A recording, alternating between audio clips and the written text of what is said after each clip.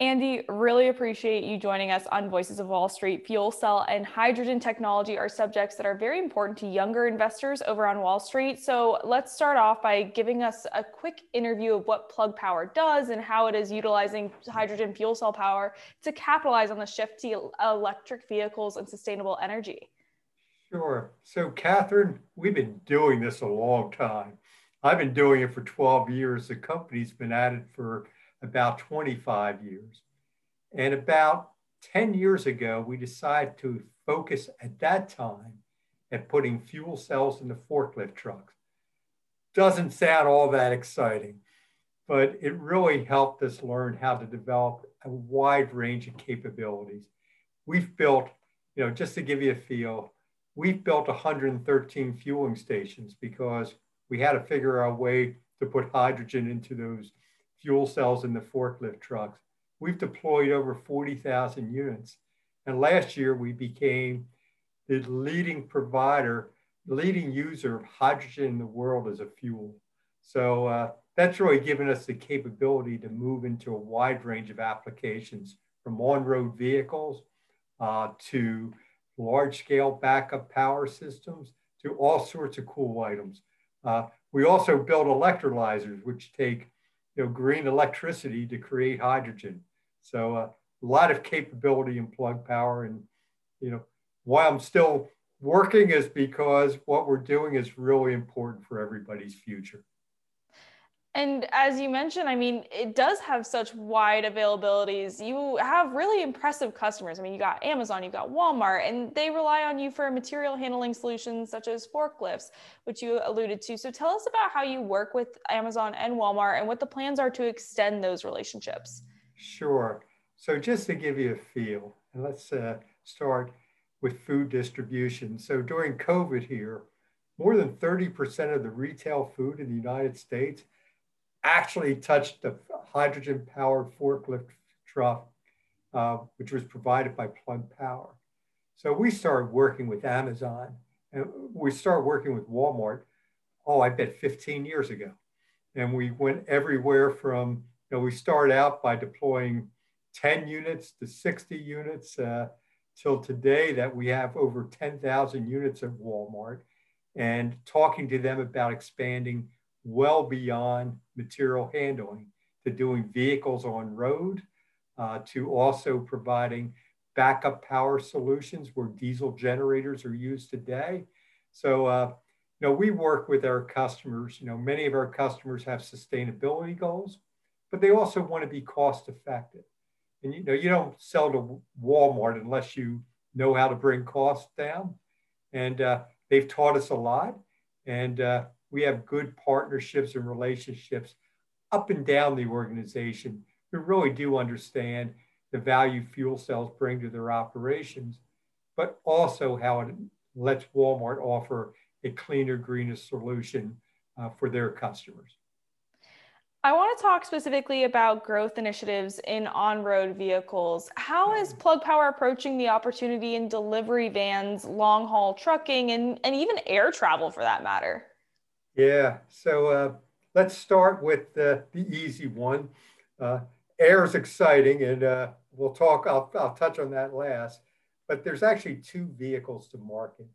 One is working with integrators and OEMs to put our standard fuel cell box, which is a lot like a battery.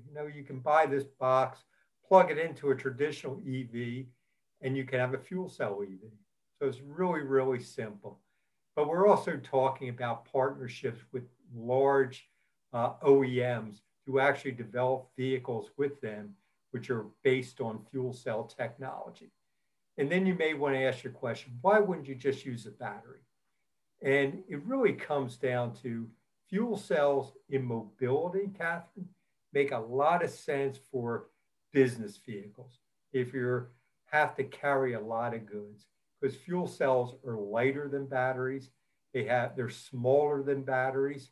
And when you talk to someone like DHL, they think about a battery electric vehicle that deliver packages. It's probably good for about 100 miles. Or if it goes longer than that, the batteries take up all the storage space. and DHL delivers packages. So fuel cells are so much smaller, can go 3 times longer before they have to be recharged, can recharge in minutes. And that's really why fuel cells make a great deal of sense for on-road vehicles. And then air travel? Oh, air travel, which is a real fun one. So, your listeners may not know, but air travel is 2.5% of the global carbon CO2 that gets emitted. So reducing air travel is really, reducing CO2 for air travel, really important. And we're working with a company called Universal Hydrogen, which actually old people from Airbus and UTC in the aerospace developed the company. And in 2024, we expect to be doing flights for regional airlines. Now, you live in Austin, and I used to take Southwest from Dallas to Austin all the time. And that kind of airlines, essentially, you would change it to electric drivetrains, which are quieter and smoother, and you would just roll on hydrogen, connect it, and for the next flight, do the same thing. So we'll be developing the fuel cells for that product, as well as delivering the green hydrogen. So we've talked about on-road and air, but what other adjacent markets offer the biggest opportunity for you guys? Okay, so when I look at the world, so adjacent markets, and I'm going to say it's actually in the hydrogen generation space. And Europe, for example, has a commitment to deploy 80 gigawatts of electrolyzers between Europe and Northern Africa by 2030. And Plug Power is a leader in building and designing electrolyzer systems. That market alone can dwarf all the other markets, quite honestly, we're involved in today. So electrolyzers take renewable wind. We talked earlier, you're in Texas. Texas actually has a problem. They have too much renewables because it makes the grid unstable. You put an electrolyzer off that grid, actually during the night in West Texas when the wind's blowing, you can be generating hydrogen when people don't want electricity. And that's what electrolyzers can do for you. They're a wonderful device to take renewable electricity, create green hydrogen. It can go into mobility. It can go into heating. A lot of industrial heating applications. I mean, we've been talking about mobility, but the carbon footprint for things like steel manufacturing, cement manufacturing is 26% of the world's carbon footprint. And electrolyzers can help solve that problem. So there's also opportunities for heating homes. In the UK, National Grid is looking to change their natural gas pipeline by 2040 into a hydrogen pipeline using wind off the North Sea, converting it to hydrogen via electrolysis and going right into the pipeline. And there's work going on all around the world. In the United States, SoCalGas is beginning to work on projects to do exactly that.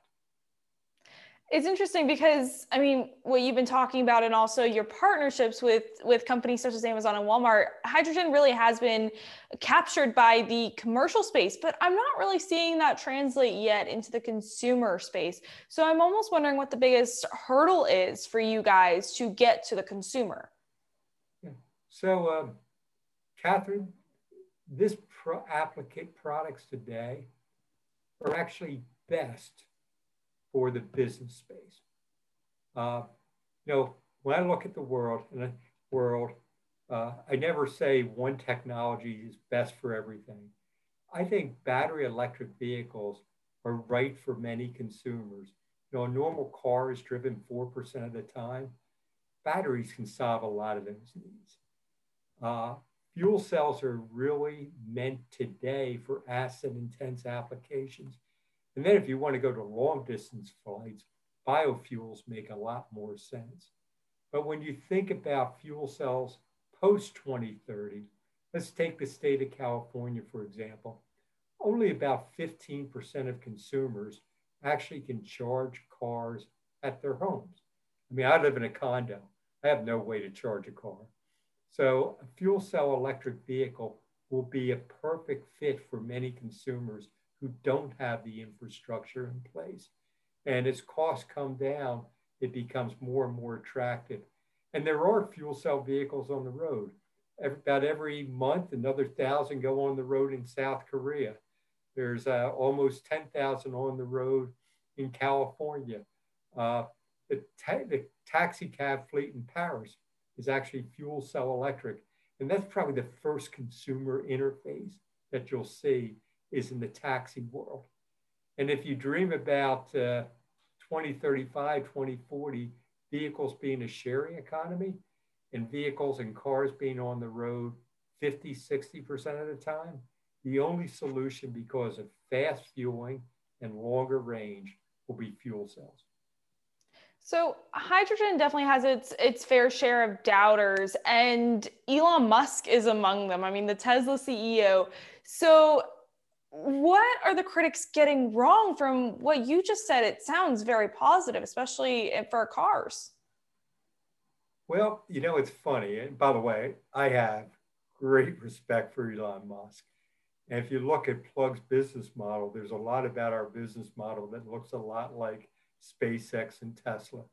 We're vertically integrated like SpaceX, and we do many, many things ourselves.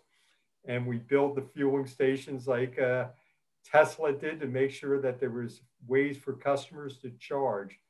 But I think that, if you went to Asia, the world is actually different.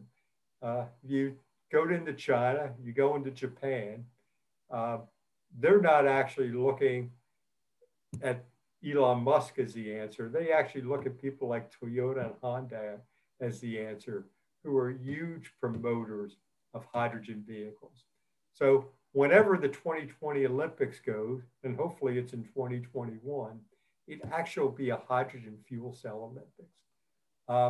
I think, quite honestly, I think sometimes people get committed to, I believe in this. Life isn't usually that black and white. And I can tell you the reasons I gave you is why many countries, the European Union, for example, expects to put 20% of their recovery money to go towards hydrogen economy. So I understand doubters, but there's also a lot of folks who believe it is the solution. You gave us a timeline of maybe 2030 to see some cars with hydrogen, powered by hydrogen. But why has adoption been so slow? I mean, that's still about 9 years out. Well, I think I actually said, Catherine, that there's vehicles on the road today, but it's actually because, we talked about use cases. And, the use case for hydrogen fuel cells, both from a performance and cost basis, makes most sense for business to business today. There'll be millions of hydrogen cars by 2030, but that's a small number versus what it will be long-term. And, you look at China, for example, they're projecting just there'll be 1 million hydrogen vehicles on the road, which are passenger vehicles. So, I guess it's, to me, it's not a long time, but, I worked in wireless in 1982, and it wasn't until 1994 to 1995 that everybody began to have cell phones.